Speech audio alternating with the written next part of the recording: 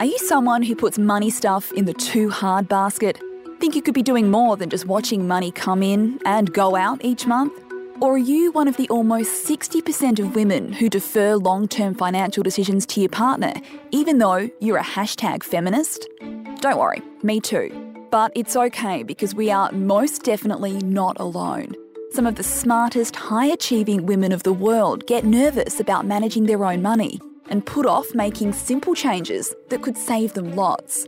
Well, there's no time like a global pandemic that's prompted a recession here in Australia for us to get this sorted together. I'm 9 News reporter Alice Montfries, and I want to introduce you to Power Move, a new podcast from the Future Women team. Power Move is all about investing, but not in a scary way. In a way that makes really good sense and will make you feel smart and confident to boot.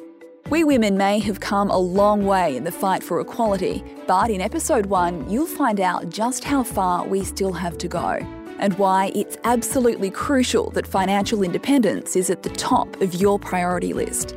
Together, we'll learn investment basics from the experts who don't talk in buzzwords, hear from a woman who went from not that interested in money to a savvy investor, and we'll have some fun busting a few investing myths along the way. So make the ultimate power move and subscribe now to this new Future Women podcast in partnership with Vanguard.